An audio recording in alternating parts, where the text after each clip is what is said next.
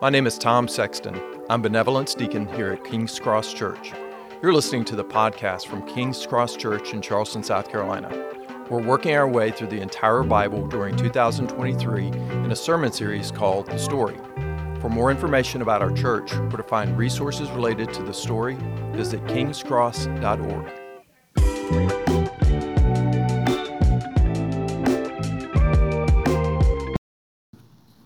Amen. Well, good morning. My name is Josh. I'm one of the pastors here. Welcome to my parents. They're in town this morning. And, round of applause. Yeah. I had somebody in the lobby tell me about how great my parents are. They had a chance to meet them, and then they just kind of looked at me confused and wondering what the connection was. But Mom was telling me last night that her favorite pastor, and this is actually as I was putting finishing touches on this, she said, son, my favorite pastor that I've ever had, that I've sat under his preaching, would only give 17-minute sermons. Like every time. It was always 17 minutes. And so that means for us this morning, three things. One is Mom's going to be really disappointed. Sorry in advance. You all now are wondering, where can I find a church like that? You talk to Mom afterwards. And number three is we got to get moving. So that's what we're going to do right now is get moving. Last week we looked at the most famous event in David's life, his battle with Goliath. And today we're looking at perhaps the most infamous event in David's life in 2 Samuel chapter 11 and 12. So if you have your Bibles, that's where we'll be camping out this morning. David was most likely in junior high, maybe not even had his driver's license yet, when he was anointed as the future king of Israel. By chapter 17, he takes down Goliath, which is what we saw last week, and then he becomes a hero. And King Saul becomes so jealous and angry that he ends up spending the bulk of his life trying to kill David. Eventually, Saul dies in the last chapter in 1 Samuel, and then early on in 2 Samuel, David becomes king. And as far as we can tell, up until this moment, David is consistently seeking God. He's walking with God, and he's fulfilling God's mission for him. But in 2 Samuel 11, which is where we are this morning, something happens that's going to impact David, his family, and the nation of Israel for the rest of his life and even after he dies. Because of what happens in chapter 11, David unknowingly in chapter 12 gives a prophecy about himself that results in the death of four of his sons.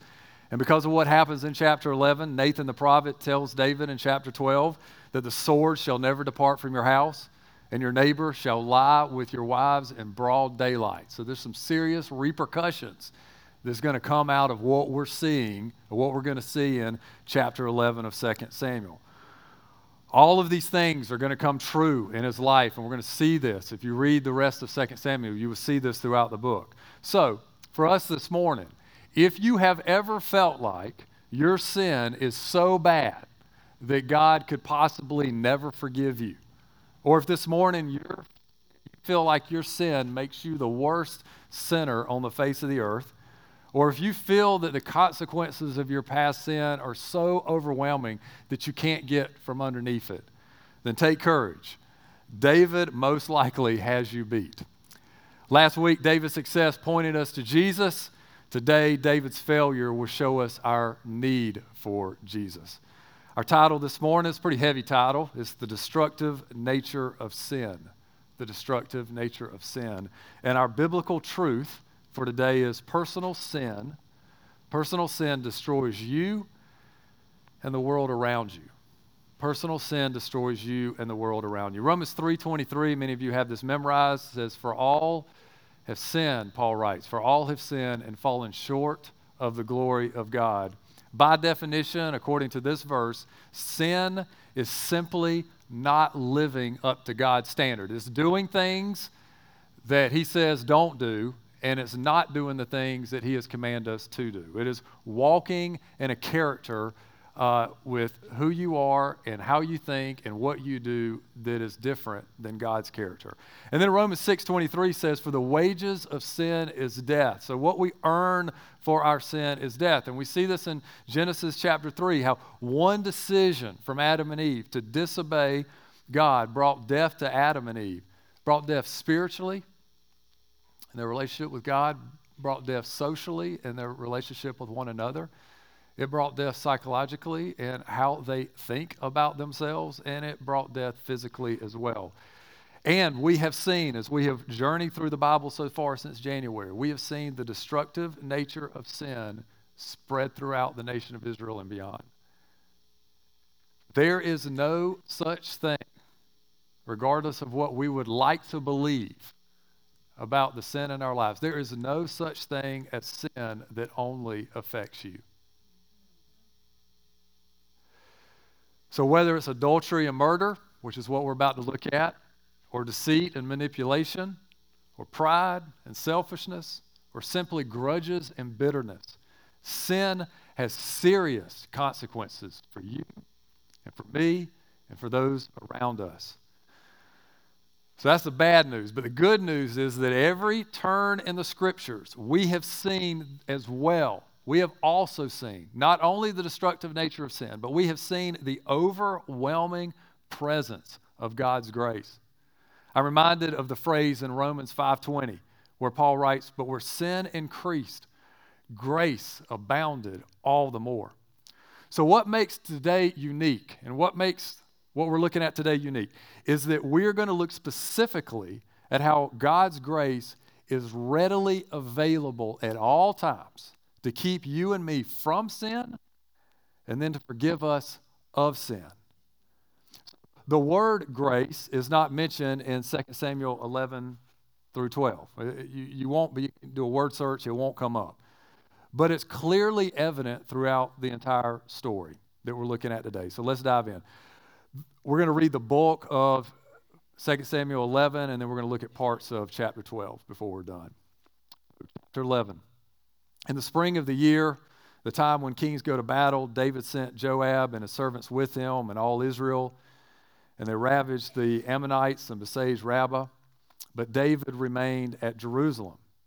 It happened one late afternoon when David arose from his couch and was walking on the roof of the king's house, that he saw from the roof a woman bathing, and the woman was very beautiful. And David sent and inquired about the woman. And one said, is not this Bathsheba, the daughter of Eliam, the wife of Uriah the Hittite? So David sent messengers and took her, and she came to him, and he lay with her. Now she had been purifying herself from her uncleanliness. And then she returned to her house, and the woman conceived, and she sent and told David, I am pregnant. So David sent word to Joab, and he said, send me Uriah the Hittite. And Joab sent Uriah to David.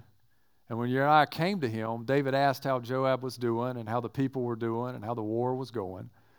Then David said to Uriah, go down to your house and wash your feet. David's coming up with a plan. And Uriah went out of the king's house, and there followed him a present from the king. But Uriah slept at the door of the king's house with all of the servants of his Lord, and did not go down to his house. When they told David Uriah did not go down to his house, David said to Uriah, have you not come from a journey? Why did you not go down to your house? Uriah said to David, the ark and Israel and Judah dwell in booths. And my lord Joab and the servants of my lord are camping in the open field. Shall I then go to my house to eat and to drink and to lie with my wife? As you live and as your soul lives, I will not do this thing. All right, so plan A didn't work, so maybe plan B will. Then David said to Uriah, remain here today also, and tomorrow I'll send you back. So Uriah remained in Jerusalem that day and the next. And David invited him, and he ate in his presence and drank so that he made him drunk. And in the evening he went out to lie on his couch with the servants of his Lord, but he did not go down to his house. So plan B didn't work. In the morning, David wrote a letter to Joab and sent it by the hand of Uriah. In the letter he wrote, set Uriah in the forefront of the hardest fighting, and then draw back from him that he may be struck down and die. And as Joab was besieging the city, he assigned Uriah to the place where he knew there were valiant men. And the men of the city came out and fought with Joab. And some of the servants of David among the people fell. And Uriah the Hittite also died. And if you skip to verse 26, when the wife of Uriah heard that Uriah, her husband, was dead, she lamented over her husband. And when the mourning was over, David sent and brought her to his house, and she became his wife and bore him a son. But the thing that David had done displeased the Lord. So there are, I believe, at least what I'm seeing, is two truths that scream, hey, look at me in this passage, in this text. Two truths that I think are very evident. The first one is that sin destroys you and the world around you. It's our biblical truth. The second truth that I see, it doesn't have to. In other words, sin does not have to destroy you and the world around you. You can actually prevent, and I don't know if we've ever said this at King's Cross, you can actually prevent the biblical truth for today from actually happening in your life. So in chapter 12, we're going to see how grace was received. In chapter 11, we're going to see first where grace was ignored. So let's look at 5 different ways in which grace was ignored in 2 Samuel chapter 11. First, we see that David was not walking with God. God is mentioned, and I counted them. It took me a while, but I counted 172 times in the book of 2 Samuel where God or the Lord is mentioned. But in chapter 11, there's no mention of the Lord, at least in the first 26 verses. There are 27 verses in chapter 11, and the Lord is only mentioned in the last sentence of the last verse, where we see, but the thing that David had done displeased the Lord. So in chapter 11, there is David, there is Joab and Uriah, but there's no mention of the Lord until you get to the last verse. There's no statement about God. There's no interaction with God. There's no thought about God till you get to the very end. So as a dad, I am constantly on, and if you're dads, you may know these 2 websites. I'm constantly on Common Sense Media and plugged in. My kids hate these websites because they tell us all the movies we can't watch. And they tell you about language. They tell you about sex. So I'm always on there trying to look and see how much sex and how much language are in the movies that my kids are wanting to watch. My standard is if there's no sex and if there's no language, then it's all right with me, which, throws out about 99% of the movies.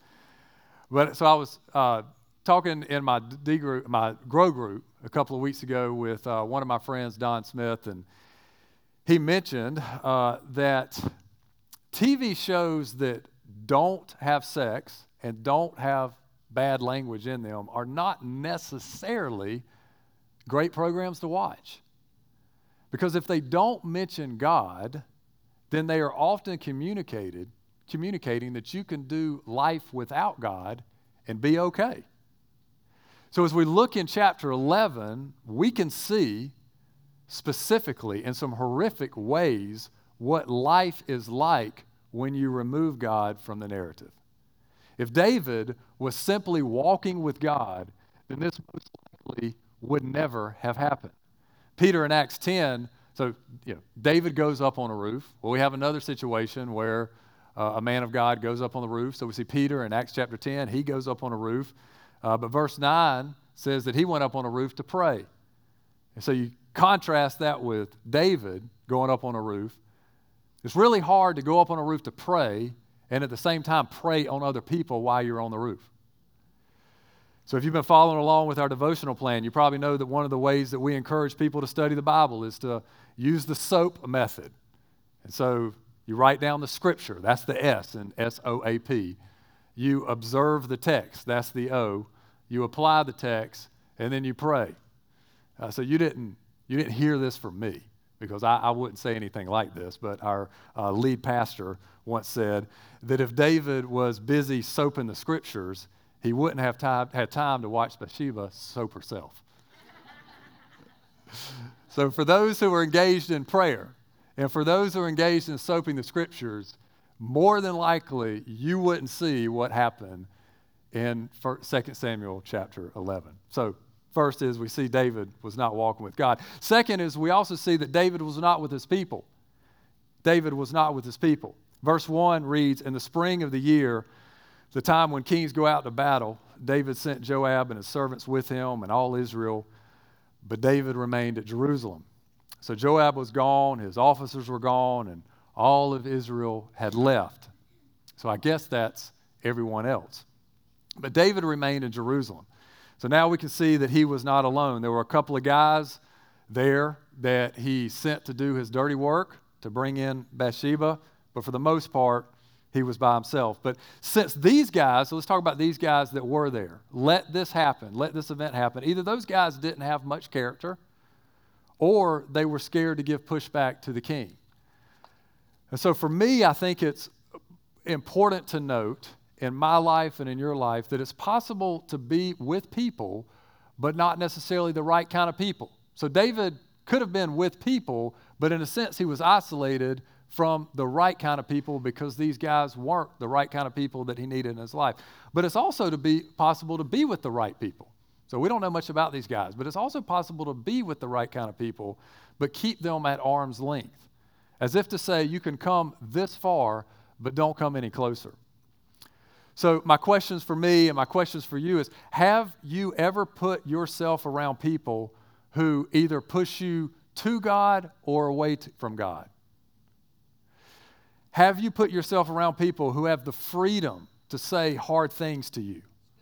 And then have you put yourself around people who have the freedom to ask you, what is it about this particular sin or temptation that makes you think it's worth the consequences?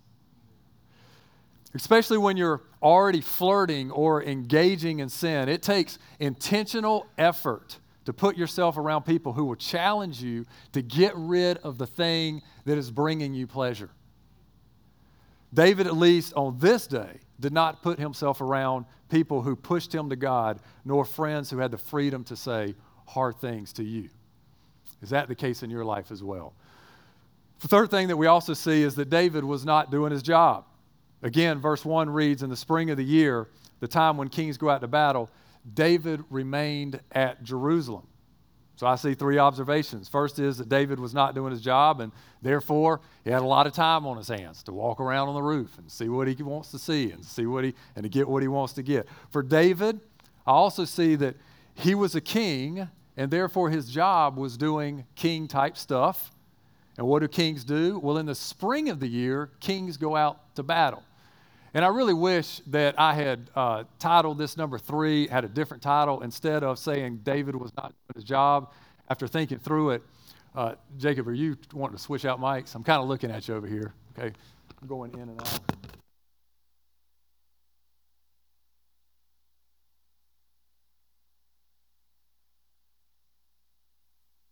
His job, but that it actually reads David was not engaged in battle. Because for David in this particular situation at this particular time, that's what he was called to do. And then my takeaway for, there you go. All right, take this off too? Or not? Maybe I'll just throw it in the back. Okay, I think I'm good. For this particular time, in this particular season, David was supposed to be engaged in battle. And I think about, well, how does that apply to me and how does that apply to you in our lives? Well, I think, principally speaking, Paul brings it home for us in 2 Timothy 4:2, where he says, be ready in season and out of season. So for this particular time, because of his job, David was supposed to be engaged in battle, and he wasn't.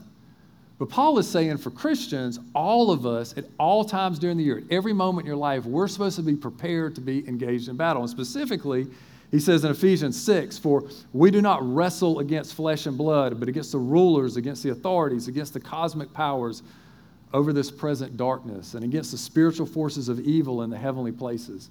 Therefore, take up the whole armor of God. So David wasn't doing his job. He wasn't engaged in battle. In reality, it's not a lack of a 9-to-5 job that leads us to sin. It's really a lack of kingdom mission. It's really a lack of engaging in the battle that leads us to sin, which is a job that God has given us all to do at every season during the year. And this is my takeaway here. It's impossible to let your guard down when you're in the middle of a battle, and particularly the battle in fighting and advancing God's kingdom. So we also see, number 4, that David was in the wrong place at the wrong time. Verse 2 reads, "It happened one late afternoon when David arose from his couch and was walking on the roof of the king's house, that he saw from the roof a woman bathing, and the woman was very beautiful." So what we do know is that David was on the roof, and it was the afternoon. What we don't know is, had he been there before, and had he seen her before? Was this a regular occurring observation that he had been making? There's no way really to tell. But regardless, walking around on the roof in the afternoon for David became the wrong place at the wrong time for him in that moment. So for you, I want to take a minute and just think about, where are those reoccurring moments maybe for you in your life?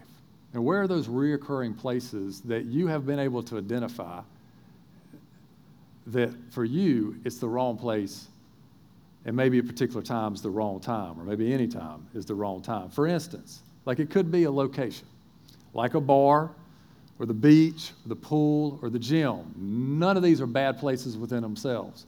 But for you, it could be the wrong place at the wrong time. Or it could be a certain group of people that you have a tendency to hang out with. Sometimes you like it, sometimes you don't. For you, it could be this group of people, the wrong place or the wrong time. For you or for me, it could be Netflix or YouTube or other streaming apps that cause you to go down a road of temptation that eventually leads you to sin, to eventually experience the destructive consequences of that very sin.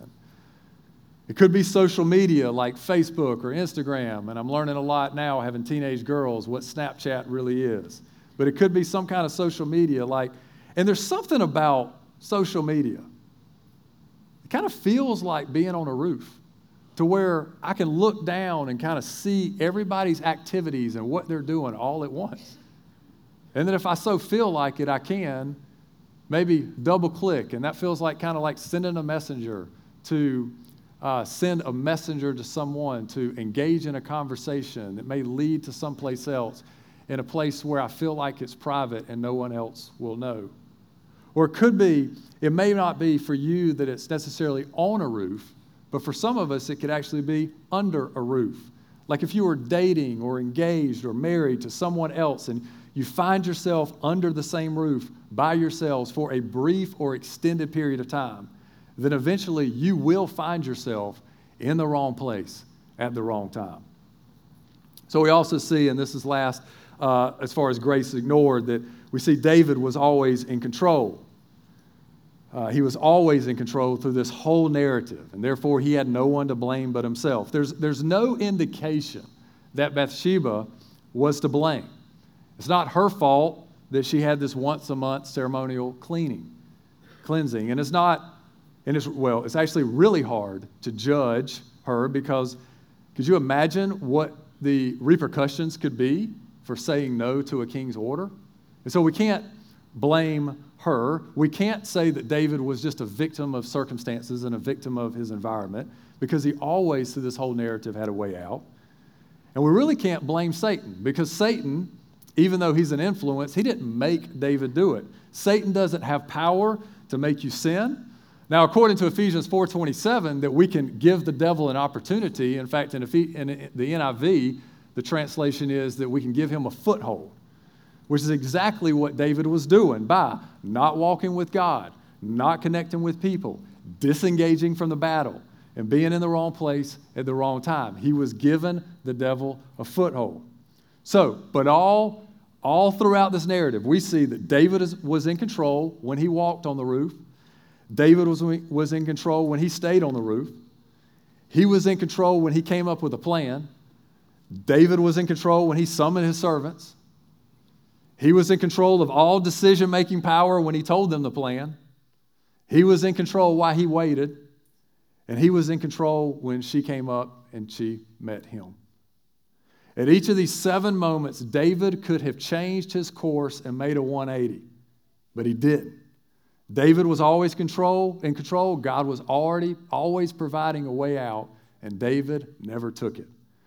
1 Corinthians 10:13, Paul writes, "No temptation has overtaken you that is not common to man. God is faithful, and he will not let you be tempted beyond your ability. But with the temptation, he will also provide the way of escape that you may be able to endure it."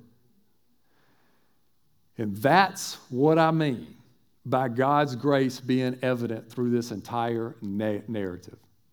So I haven't mentioned it much as I've walked through these 5, but let me just say it here. At every turn, God, by his grace, was providing a way out. That's the same for David, and that's the same for you, and that's the same for me. We're not a victim of our circumstances. It's not someone's fault. It's not the devil made me do it. We always have an opportunity by God's grace. David had the opportunity and ability to walk with God. That's God's grace. David had the opportunity and ability to be with his people. That's God's grace. David had the ability, an opportunity to be on mission and engage in the battle. That's not a chore. That's God's grace.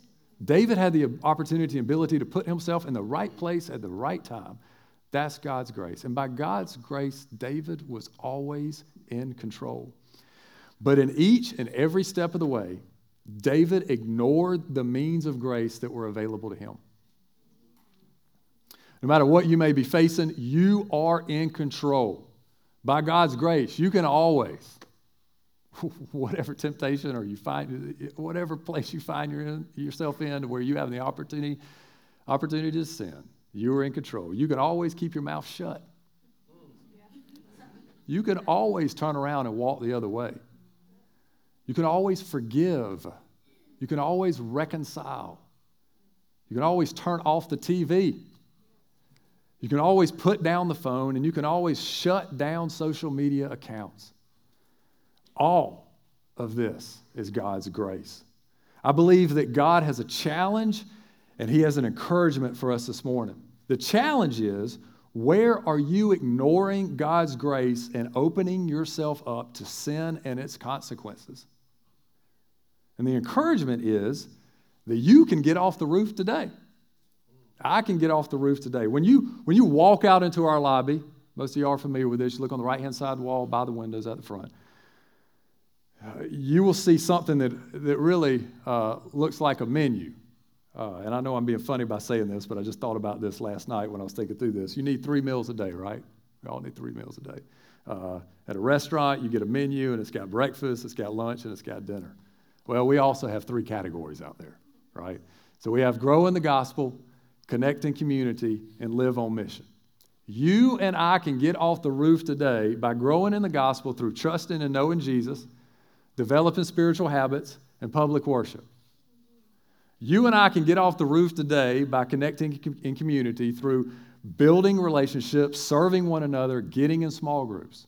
You can get off the roof today by living on mission through your spheres of influence and sharing the gospel there, through local outreach and getting involved in serving the community there, or engaging in the mission which King's Cross is about and helping us plant more churches. That you can get off the roof through engaging in these battles. If David had lived out our wall, he would have gotten off the roof. Chapter 11 gives us 5 different ways in which David ignored God's grace and sinned. But where sin increased, grace abounded all the more. Ephesians 5:20. So when we get to chapter 12 and see God's grace show up, or when we get to chapter 12, we will see God's grace show up in multiple ways, which is where we're at now after David sinned. So looked at 5 ways in which grace was ignored. Let's look at 6 different ways in which grace was received in chapter 12. So the first is that Nathan speaks.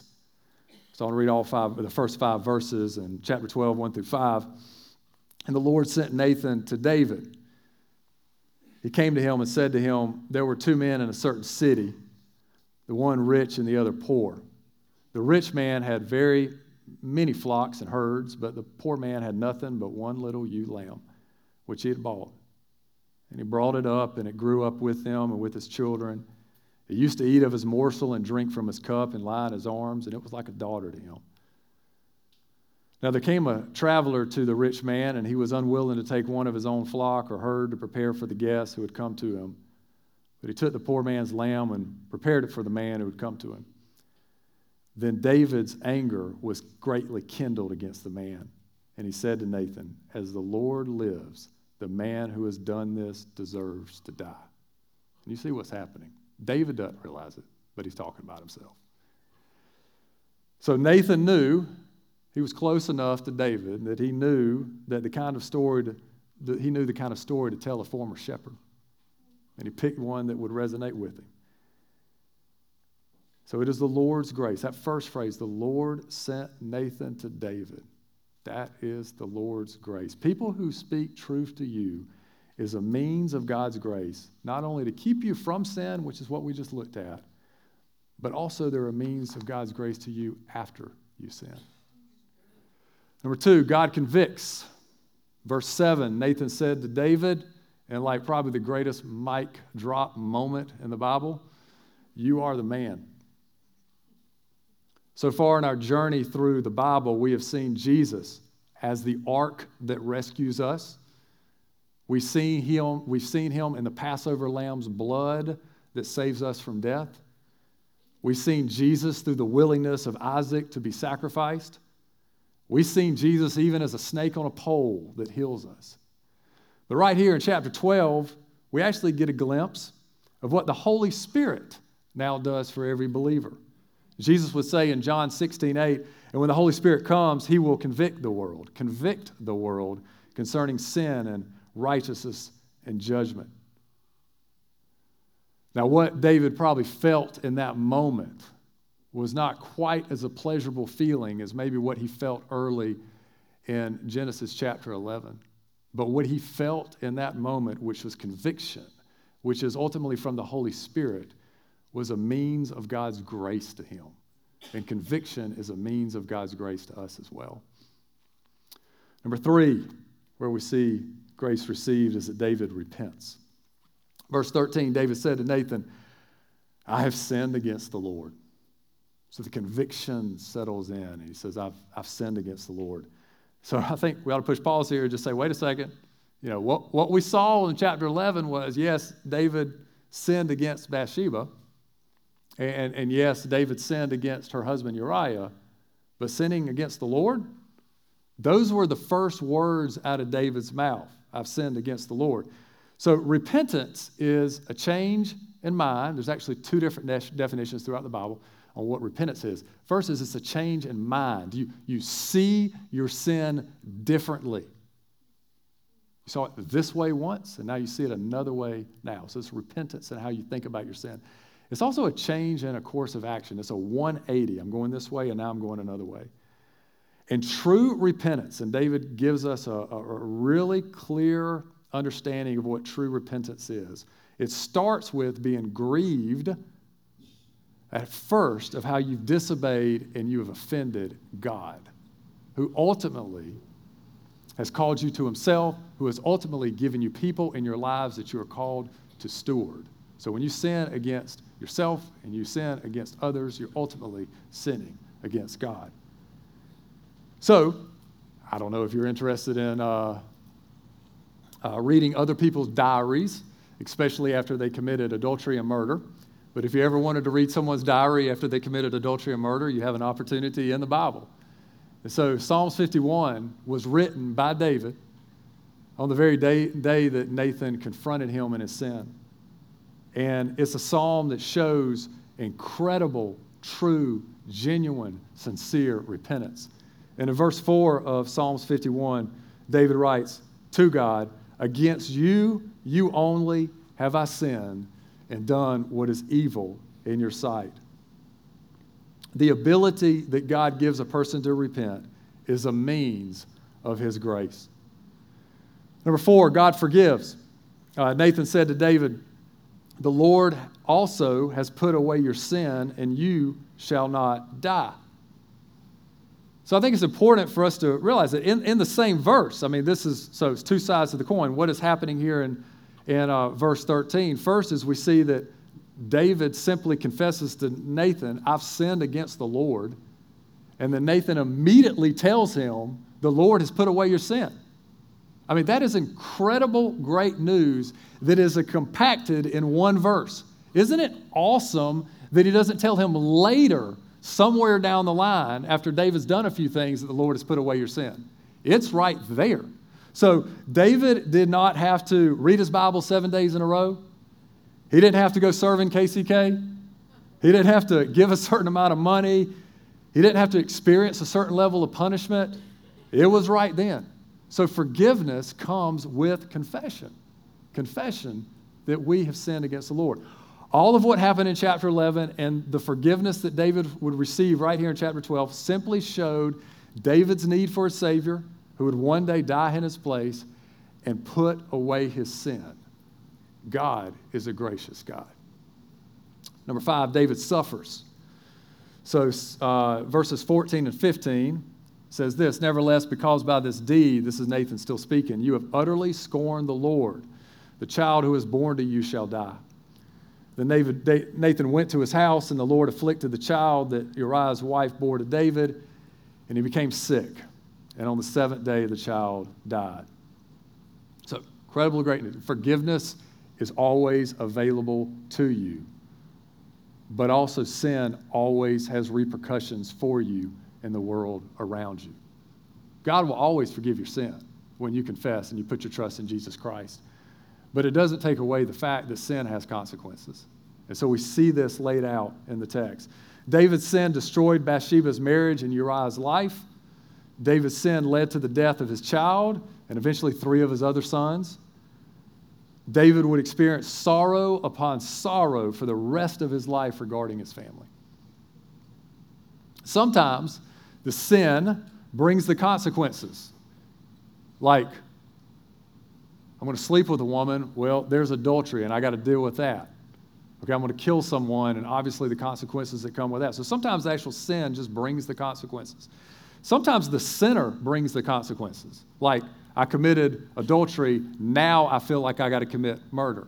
So the sinner's bringing the consequences on his own. And then sometimes God brings the consequences. And we see this in Hebrews chapter 12, which is an incredibly encouraging verse whenever we go through suffering, because it says that the Lord disciplines those who he loves, that he uses suffering in our lives to bring us closer to him. So all the consequences of our sin will lead to some form of suffering. But when God uses the suffering to bring you close to him, the suffering also becomes a means of God's grace to you. And then number 6, lastly, God redeems.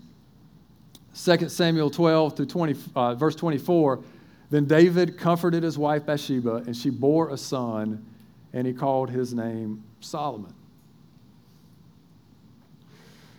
God is able to use every evil for his glory and our good. Out of David's sin in chapter 11, you have what the Bible says is the most wisest man that's ever walked the face of the earth sit on the throne of Israel. You have a man that would end up writing several books in the Old Testament.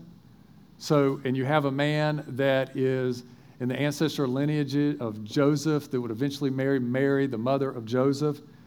And this was a man, the baby, that was mentioned right after he was born. It's not in the text that I just read, but it said the Lord loved him.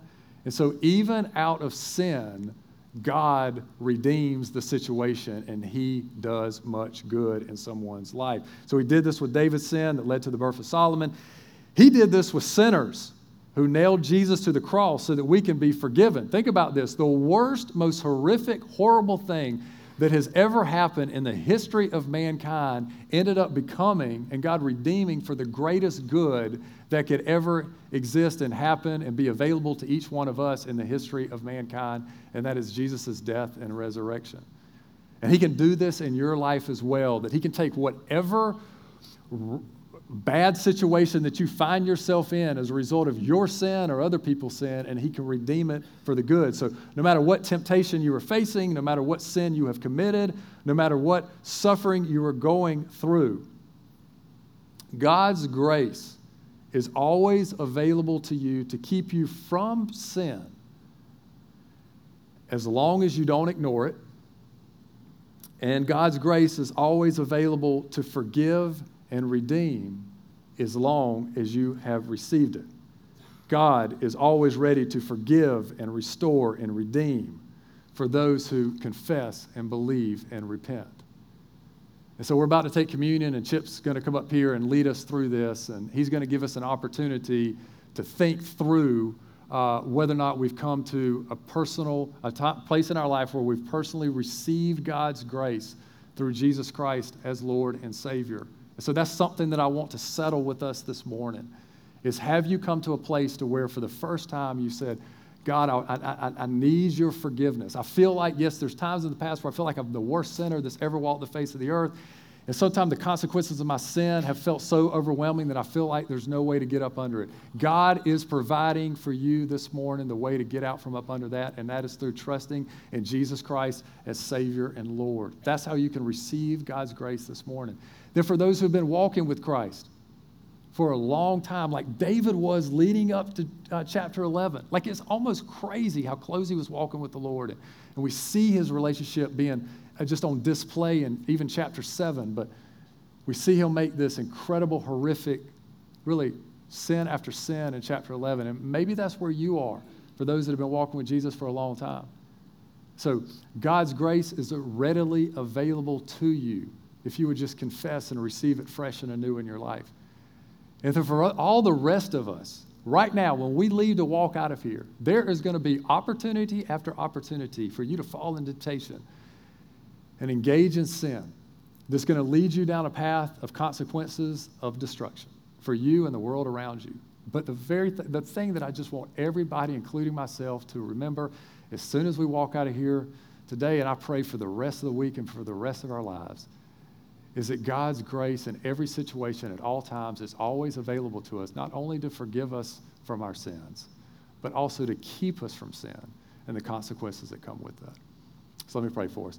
Father, thank you, Lord, for your word and how clear it is. And Lord, I just pray that we would walk away this morning just with a clear understanding of the grace that is provided, Lord Jesus, by you dying on the cross for our sins. And I pray that we would embrace grace this morning. I pray that we would embrace grace for forgiveness, for redemption, and for protection.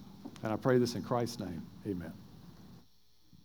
My name's Chip. I'm the lead pastor here at King's Cross Church. Thank you so much for listening to our podcast. We hope that you're growing in the gospel as we work our way through the story. Take a moment to subscribe, and you'll get each week's episode automatically. May the grace and peace of the Lord Jesus Christ be with you all.